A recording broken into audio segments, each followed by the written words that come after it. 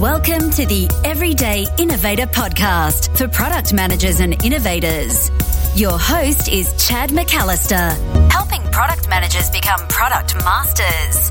Listen and get ready to take your career to the next level, for the doctor is in. Hi, this is Chad, your host, and this is where you make your move from product manager to product master so you can beat the competition. There are 4 levels towards product mastery, which spell BEAT, build your base, earn professional certification, apply deep dives, and transform the organization.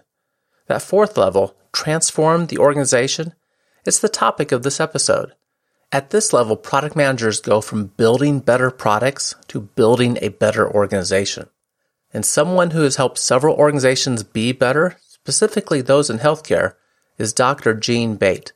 Gene is a medical doctor who now works with organizations as a healthcare designer, educator, artist, and creative director. He has a simple mission: to put human needs and well-being at the center of all that we do. We all want better organizations to work in, and product managers can make that happen more than many others can. Listen and find out how. And if you want the show notes for this episode with a summary of the key topics discussed with Gene, just go to theeverydayinnovator.com/136. Gene, thanks for joining the Everyday Innovator podcast. Chad, it's good to be here. Thank you. Thank you for inviting. I appreciate the opportunity to connect, and we're talking a little bit about a different topic today, but one that's exceptionally relevant to product managers. And that's building on this idea that product managers have this really unique perspective in an organization. Everyday innovators, I want you to recognize that product managers were typically the only ones that work closely with the customers. And also, we understand their needs and what problems they're facing. But at the same time, we work really closely with all the functions in the organization, whether, this varies by organization, but maybe research and development, engineering development, manufacturing, professional services, marketing, sales, and the like. Not too many other people, and in a lot of organizations, no one really works with all those different kinds of functions. And that gives us a systems perspective of the organization, where everyone else kind of just sees it as its different segments. And it's a very unique perspective to have, and we're special in that way. At the same time, the other unique thing about product managers is as we're building our careers, because we're meeting all those people, we can really grow our influence significantly across the organization. So, as I've talked with product managers about this and about some of their natural career progression here, they have really moved into senior leadership roles because of this uniqueness. They see the company as a system, and they have much greater influence. The thing I wanted to ask you about, Gene, was as we're trying to, I'll use the phrase, transform the organization for higher performance. There's lots of ways we can think about this, but really changing an organization to go from one level of performance to a much higher level of performance. It seems to me that product managers are uniquely suited to make that happen just because of the system perspective and their influence. So let's start there. That kind of sets the stage for listeners for what we're going to be talking about. And you have lots of experience in this, in the healthcare area, but it certainly applies to other organizations. So what do you think about that? Well, Chad, that's a very, very good question, and very insightful observations. One of the things that I've noticed is that people in the middle of the organization trying to change the organization many times will bump up and to the other constituencies, and sort of the immune system of the organization sort of squashes that transformational effort. The nice thing about the position of a product manager, where you've got these essential ingredients of a system thinker, to actually see the holistic approach and see all of the interplays that are acting out in terms of the organization. You also have in that system view a sense of culture, of whether or not it's a control culture or whether or not it's an innovative culture. And that really plays to the strength of the third part, which is the relationships. The fact that what we're really all about is this idea of human beings connected with other human beings to accomplish things, to produce product and goods and services. So the idea of being able to see systemically, understand the unwritten and often unexpressed norms and cultural routines, and to be able to navigate through that in a way through these relationships positions that individual for really a different perspective on organizational transformation. And I think the whole idea about organizations is that they are, even though they're entities and there's all these things we talk about, these are human beings collectively coming together for a purpose. And that essential understanding of the human connectivity in the organization gives a very different and a very powerful perspective. Thinking back of an early experience I had, I was not a part of the executive team. That was all the VPs in the organization, but I participated in the executive team meetings because of my role was one of these roles that was crossing all the organizations. And there were more than once where the CEO would discuss a strategic objective and all the VPs would agree to support this objective. And then the next day, I would, in my interactions with each of the functions, hear how they were going to deliver on that and point out even at times that, well, if you do what you say you're going to do, that's going to really hamper what the VP of engineering is trying to get done.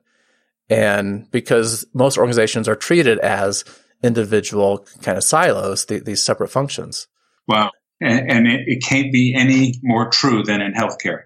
You know, you're trained in a school, you're a profession, you're responsible to make decisions, give orders. You're in the physician silo. You're in the nursing silo. You're in the respiratory therapy silo. You're in the administration silo. And the problem is that with our customers, in terms of patients, they get lost in between all that, and all the handoffs, the coordination, the trust, the respect that's needed among the team members is not there. And so we end up getting what we already got. We get a system that doesn't work. Right. And I think that's a great example of what you're talking about. And as product managers, we are still consumers of healthcare. And if you have bumped up against that, it can be a frustrating experience because those handoffs, they take away the customer experience. And we want businesses that create a better customer experience and better customer value. And in your work transforming organizations, you talk about this term positive business and that we're striving to create a positive business. Tell us what that is. What does a positive business look like? What are the elements? Well, so the whole idea of a positive business has much of the research and literature has come out of the University of Michigan at the Ross School. And it's a fundamental idea that an organization that is human-centered, customer and outcome focused, but one that chooses affirmative business practices, that has beneficial meaning and purpose for the workforce and the customers. So the whole idea is that you're making practical decisions that lead to human flourishing. So the evolution of the positive psychology that's come about in the last 20 years or so, where we actually begin to understand the role of emotion, positive emotion, in creating the culture, in creating the customer experience, in creating the design of the product, has actually been formulated into a holistic approach that the business then is based on positivity. And it's interesting, when you look at the data, the outcomes, profitability, and the performance will often exceed expectations. And usually the organization has a good as its aim, a general good, and it's involved in improving the community and the environment. It's not that you're not opposed to maximizing wealth or increasing shareholder wealth. What you're saying is that those are part of the picture. The bigger picture is to actually help human beings thrive, flourish. And in the process of doing that, the businesses actually succeed. That sounds a little counterintuitive in our culture, particularly when you look at decisions that are made on short-term economic gains and stock prices and these kind of things. But in fact, when you look in a systemic way, just as we've been talking about over a long period of time, you build a different relationship with the individuals of the workforce and with the customers, and they build a sense of trust, and they grow their businesses and they thrive. Sometimes there's this phrase, happy employees make happy customers. And in a sense, I think that's what we're talking about in this context. And that triple bottom line perspective, you said improving the community and the environment also. We used to characterize the triple bottom line in the way I like the 3P model, because it's easy for me to remember, of profit, people, and planet. And now we typically think of it in terms of economics of the company, the society, the people part, how are we impacting that community and society in general, and then the environmental responsibility. And looking at, indeed delivering on all three dimensions actually has a lot of benefits to everyone involved and helps profit also. Well, of course. And now there's this movement to create what's called B Corps. And I don't know if your listeners are familiar with that. It's actually a corporate, it's about 25 of the states and a lot internationally. And it's actually in your bylaws of the corporation, you do good first, and then you maximize profit. And what that means is that if the company was to be sold, it doesn't have to go to the highest bidder. It goes to the one that's right. So it's a very different philosophy of basically putting a human-centered approach in the way we organize and deliver goods and services. Mm-hmm. My family enjoys taking factory tours, and I have 2 kids, and we just like seeing how things are made, right? So I guess we're makers at heart. And a couple that stood out to contrast, I recently took a tour of Toyota in Kentucky, where they build the Camry and the Avalon and one of the Lexus versions of the Avalon.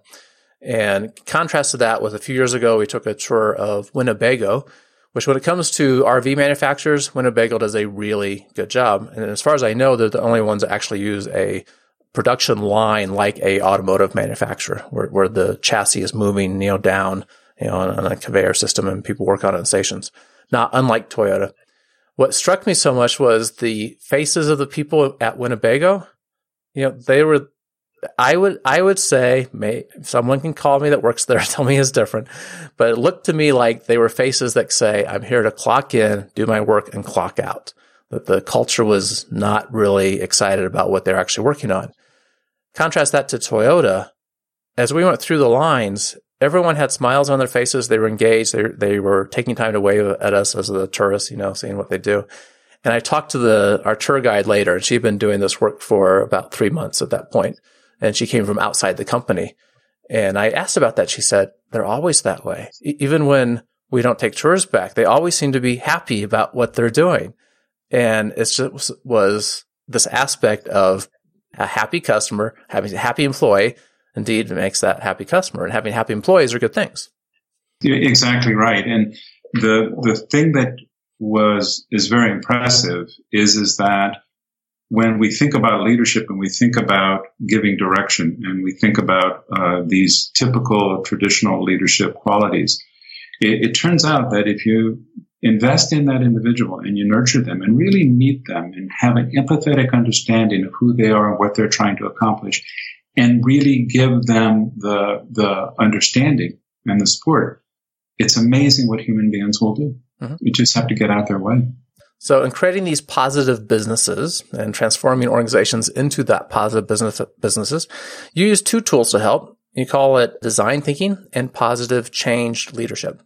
And many product managers were already familiar with design thinking for creating products.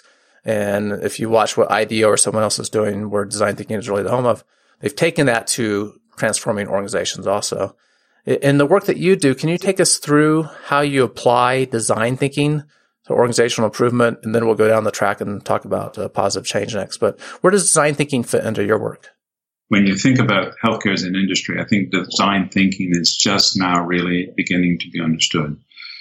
In a traditional organization where there's a fair amount of control and you think about improvement, there's a natural tendency to reduce variation and to run PDCA cycles and to use the lean tools to reduce variation and waste and improve profitability and hopefully throughput and somewhere along the line improving the customer satisfaction.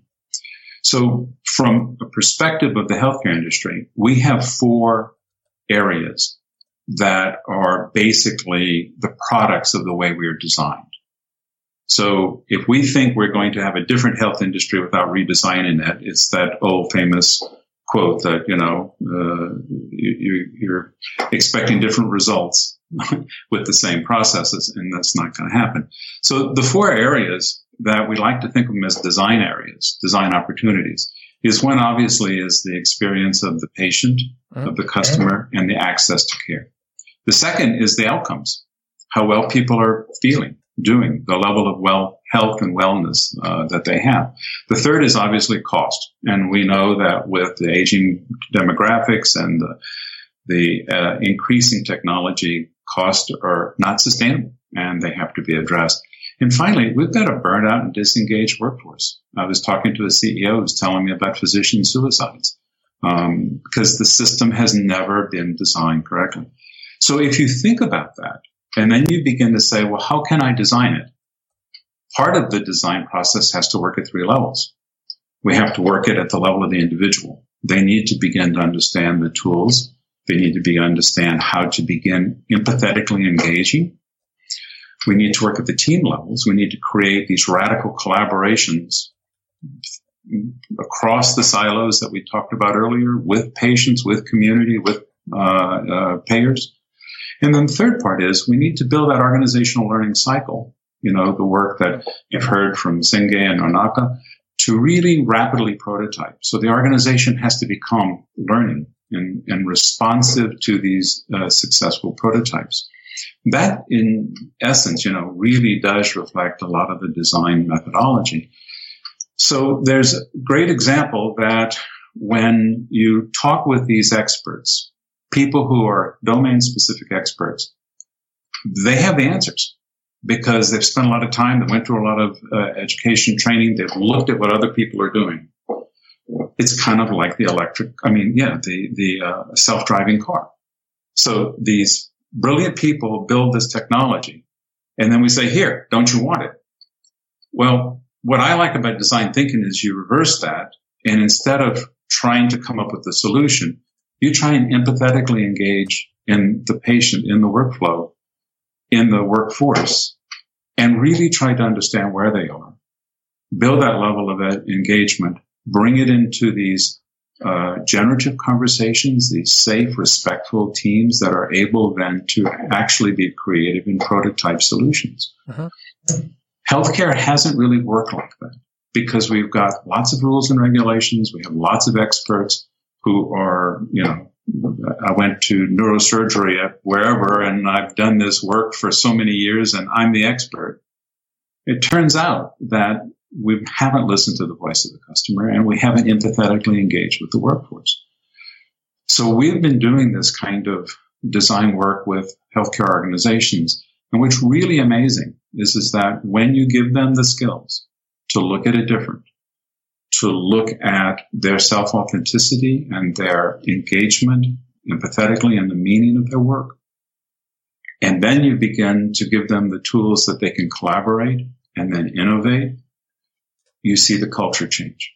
And you see the output of the clinical services change. I had one clinic we work with, and the patient says, I don't get it. Everybody here is happy. I've never been to a healthcare organization where people are smiling and happy. So I think it's the same general principles in this human-centered business that have been underappreciated and underdeployed. And that goes to our fourth aim, right? That fourth aim of creating this human flourishing investment in human capital that creates this positive business. That's certainly an organization that I would care to work for more than others, right? And so you're creating a vision that is really unifying to focus on, well, we care about the experience of our customer. We care about their actual outcomes. Are we adding value to them or not in that experience? We care about the costs involved. And in healthcare, that's certainly a big issue. It is for other products too. And then when it comes to how we're delivering that value, is the workflows, are the employees involved engaged and excited about being part of that value delivery and the creation and the delivery or not? So that creates a pretty unifying vision to get behind, the core elements of that.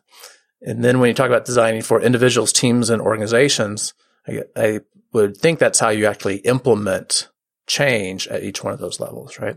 Exactly. And that, I think, is an important point, Chad. I think a lot of people think, I'm going to put this person in charge. We have a lot of burnout physicians, so they're going to hire a physician in charge of burnout.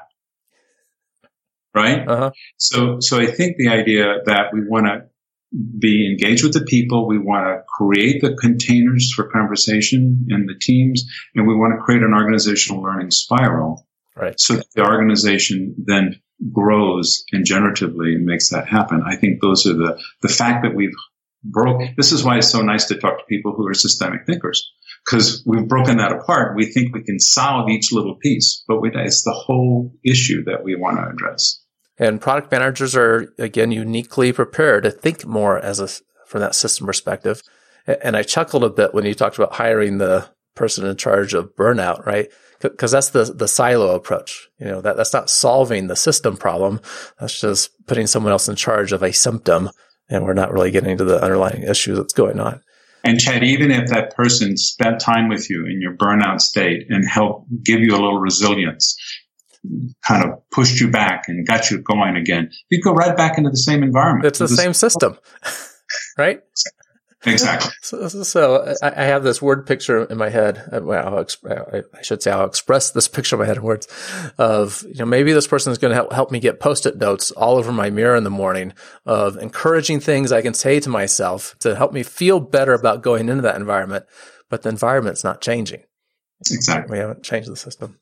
So when it comes to design thinking, for listeners, if you go back to episode 019, so that's the everydayinnovator.com/019, we went through design thinking in detail. I like having ways to help me remember things. So design thinking, I use every day I prototype and test because I can remember that a little bit better than the steps, right? And so the every day I prototype and test, every is we use empathy to really understand the customer and what's going on with their expression of the problem and how they feel about that, right? We're trying to get connected through empathy. Every day is define. We're getting our hands around the problem itself. And then I is for ideate. We're trying to start, we're trying to start identifying how we can solve that problem. And that leads us to prototyping, which happens to be actual prototyping in my little sentence mnemonic system here. We prototype solutions and then we test those solutions. Then we just iterate on that, right? So every day I prototype and test. And you were really talking about that, helping us emphasize that beginning point and creating the positive business of we got to begin with the empathize. How do we show empathy and really understand how people are feeling, both the customer and the people delivering the solution to the customers? You're exactly right. And if you want, I can give a quick little example of a clinic that had a lot of cultural dysfunction. They were smashed together, and it was a clinic serving underserved population in the Midwest. And we began working with them in this exact thing that you're talking about. What was really interesting is that you didn't need to come in and say you needed to do this lean value stream map or this sort of technology. By just giving them the opportunity to walk in each other's shoes and to listen to the patient, they self-organized into pods. And the pods actually had daily huddles. And so they actually every morning got together and determined who was coming in as the patients, the customers, what their needs were, what their time commitments were. And then they would flex and take additional walk-ins in the process.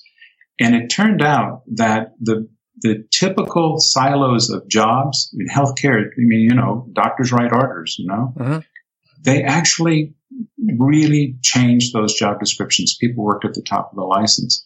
And then when you talk with them, they've got many, many additional more ideas that they're saying, well, if we did that, we can then move and it just grows. And so you go back 6 months later and they're telling you how this is sustainable, which is something I think we underestimate, that if you change to this approach of thinking empathetically and iterating and with innovation and prototypes, you are then giving meaning to the workforce that is sustainable. And that's where the leader's job, I think, really is. And that does bring us to leadership. So your first tool you really apply is design thinking practices. And then you also use something you call positive change leadership to help with these organizational transformations. Tell us about that. Okay. So Chad, if you don't mind, let me actually say you do it both at the same time. Okay. It's not sequential. You do it both at the same time. And the idea of addressing the leadership is fundamentally with the definition that everybody in the organization at one time or another is leading other people. And everybody in the organization is a follower at one time or the other. And that's an important distinction. And I would also like to say that as I taught leadership at Tulane University, I always began the course every semester with getting the students to go to Amazon and to do books and type in the word leadership. So when I started doing this, I would get 50,000 hits. Okay. And then it was 70,000. Now, I just want you to know this morning, I typed in under books, not all products, just books, the word leadership. I got 190,000. This is a pretty big area for books, isn't it? And ours is actually one of those. So the interesting part is that I think we write more about stuff we really don't understand. So the reason I'm bringing this up is I don't want people to think that this is positive change leadership with the title of a book that you need to try this brand of leadership. It's not that at all. What it is the idea that the leaders that we're interested in are making change towards a positive business. And so the work that we did, based in lots of different exemplars, began asking the question, what is a wise leader? Now, people don't like the word wise because they don't know how to define it, and it also usually means you're old. Well, it turns out that wisdom has a very specific definition, and it's the cycle that matches design thinking. It begins with a level of really a perception, a cognition of the other. And then within this wise leader, there is reflection as to what that means. And then that leads to compassion. So the strength of this capacity for wisdom can be broken down into terms that you would say, well, these are touchy-feely. Well, it turns out in positive psychology, this stuff is measurable. You can actually have indices that measure hope, optimism, resilience, self-efficacy in the organization, the PSYCAP index. So one of the things that we're talking about is that the quality of the individual, and again, applied to everybody, is that they have an understanding of meaning, what they're doing. They have an understanding of reflection. They reflect as to what's going on. What are they learning? How do they see it? They forgive, and they're humble. They have trust relationships. They're connected. They have a general positive attitude. And the thing that I really like is that they understand complexity.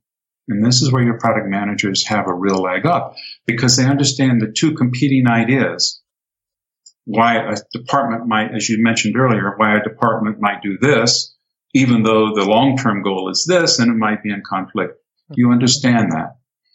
And that really leads to this understanding of compassion, the ability to walk in another person's shoes, the ability to be empathetic as to where they are, and to really look for opportunities to create their ability to thrive and prosper. So what we've been doing is we've been doing interviews of leaders who have demonstrated these kind of qualities. And what's really impressive about those leaders is that very, very simple concepts in terms of their approach. One of the things that one leader said is, when I'm in a meeting, I'll stop everybody and I'll say, why are we talking about this? I thought we were talking about the care of the patient or the care of the customer. And they bring them back to that grounded way. Another one says, I look at things through anthropologist's eyes, meaning that I want to understand the deeper things at play, the deeper cultural issues that are at play. And in doing that, it allows me to walk in their shoes, understand where they are. And then once I meet them where they are, I then help move them forward in the process. And that's very powerful. And just a quick story. In years past, we had a public system of care in the South, caring for about 1 million of underinsured or uninsured people in 8 facilities, including the entire continuum of care.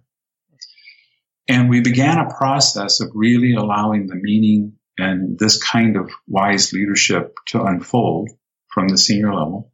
And what was amazing is that you went from, in a civil service environment, you went to motivated individuals who were going above and beyond. And in the process of doing that, there was joy at work. And when you look clinically at their outcomes. Their diabetic patients didn't use the emergency room near as much. Their hypertensive patients had better control. An under-resourced organization, by having the compassion for the workforce, created benchmarks that were national standards. And that becomes very powerful. So when you talk about positive change leadership and you mention the word wise and people say, oh, that's too touchy-feely, I can't get there. The nice part is that the science and the measurement systems now have moved forward enough. And the evidence is that these tools, we call them positive change technologies, that are actually learning interventions that a wise leader can bring to the organization. A simple thing like mapping relationships in a team. It's a wonderful exercise, and people then begin to say, oh, I didn't know they were part of this team. I don't know what they do. And it really is the kind of thing to learn empathetically, meet the followers where they are and help them move along. So it sounds academic and it sounds touchy-feely. Actually is. It's evidence-based. There are measures and it works. How's that for a long-winded answer? Well, the thing I was thinking about as you went through that was a couple aspects. I want to get back to the touchy-feely in just a moment. First was those qualities that you shared, hope and optimism and increasing trust and the ability for there to be forgiveness as part of the culture. All those fit really well to enabling innovation also, where we need people that can collaborate. We can share insights without fear of our knowledge being somehow stolen, right? And, who are we giving credit to and that sort of thing. We can break down some of those barriers that are natural. In the beginning of our conversation, you talked about the immune system of the organization that just prevents that stuff from happening. So all those characteristics you talked about that help make the organization better also would be the same ones that would help drive innovation and make innovation possible. You're totally on target. So when you think of this value model of culture, so there's 4 dimensions, right? So culture can be very controlling, can be very market driven, can be very relational, or it can be very innovative. And an organization shouldn't be just one box. You need to be a little bit of all of them at the right time in the right place. Problem is that much of our industry we have, and I'm going to be really in trouble here. Some of the leaders we have are very narcissistic, and they want to run the organization so that they and the board like what they're doing. The shareholders are happy, and it's all in service of them. That sort of controlling organization blocks the creativity and the innovation. So you actually want to be able to balance those 4 dimensions in terms of the organization to move forward. And I think when we talk about what you just said in these touchy-feely sort of things, that's the new paradigm for a positive organization. And all the data suggests that it's profitable, and people are happy, and the workforce is happy, and there's this thing called joy at work. Right. So on the touchy-feely side, my background is engineering. I tend to be really high task focused. And in general, I tend to be low relationship focused. And thankfully, over my career, I've been able to recognize you need a balance of both, right? But from the kind of my background as an engineer, I don't move easily into touchy-feely things. But why would anyone not want to work in an organization that was characterized like this? Right? Do I want to go to an organization where we're autonomous and during the day I just have to crank out my task, or during the day I get to interact with people I enjoy. I'm in a work environment that I look forward to being a part of. We're helping customers in a meaningful way. These aspects that make my life more satisfying too. So given the choice, I would certainly opt for the touchy-feely dimensions. And I also think that you'll see in the younger millennial age group, they are looking for meaning at work. Absolutely. They are looking for things that do bring that joy, that I'm contributing, I'm doing something important, I'm doing something worthwhile. So it really does fit. There's certainly some of those generational shifts. One is, for you and I, we were probably more part of that generation where we would ask, what do we need to do? Right? When we're told about something coming up, well, what do we need to do? Whereas a millennial person is more likely to respond, well, why do we need to do that? Yes. They want the meaning as part of of their work. And I would want that too. So even though I'm not a millennial anymore, unfortunately, I mean, I never was, but I'm not in that age. So, okay. And you shared a helpful example there of an organization that went through a transformation and really made a positive difference in how the employees were engaged and then outcomes and the customers they actually served. And I appreciate you sharing that too. So this has tangible benefits for everyone involved. And as listeners know, I love innovation quotes, and I always ask guests for one. And I asked you to bring one too. Can you share the one you have and why you chose that one? So I'm going to make sure that I quote it directly here. But it's the idea that science is humankind's greatest achievement, and that its greatest virtue is compassion.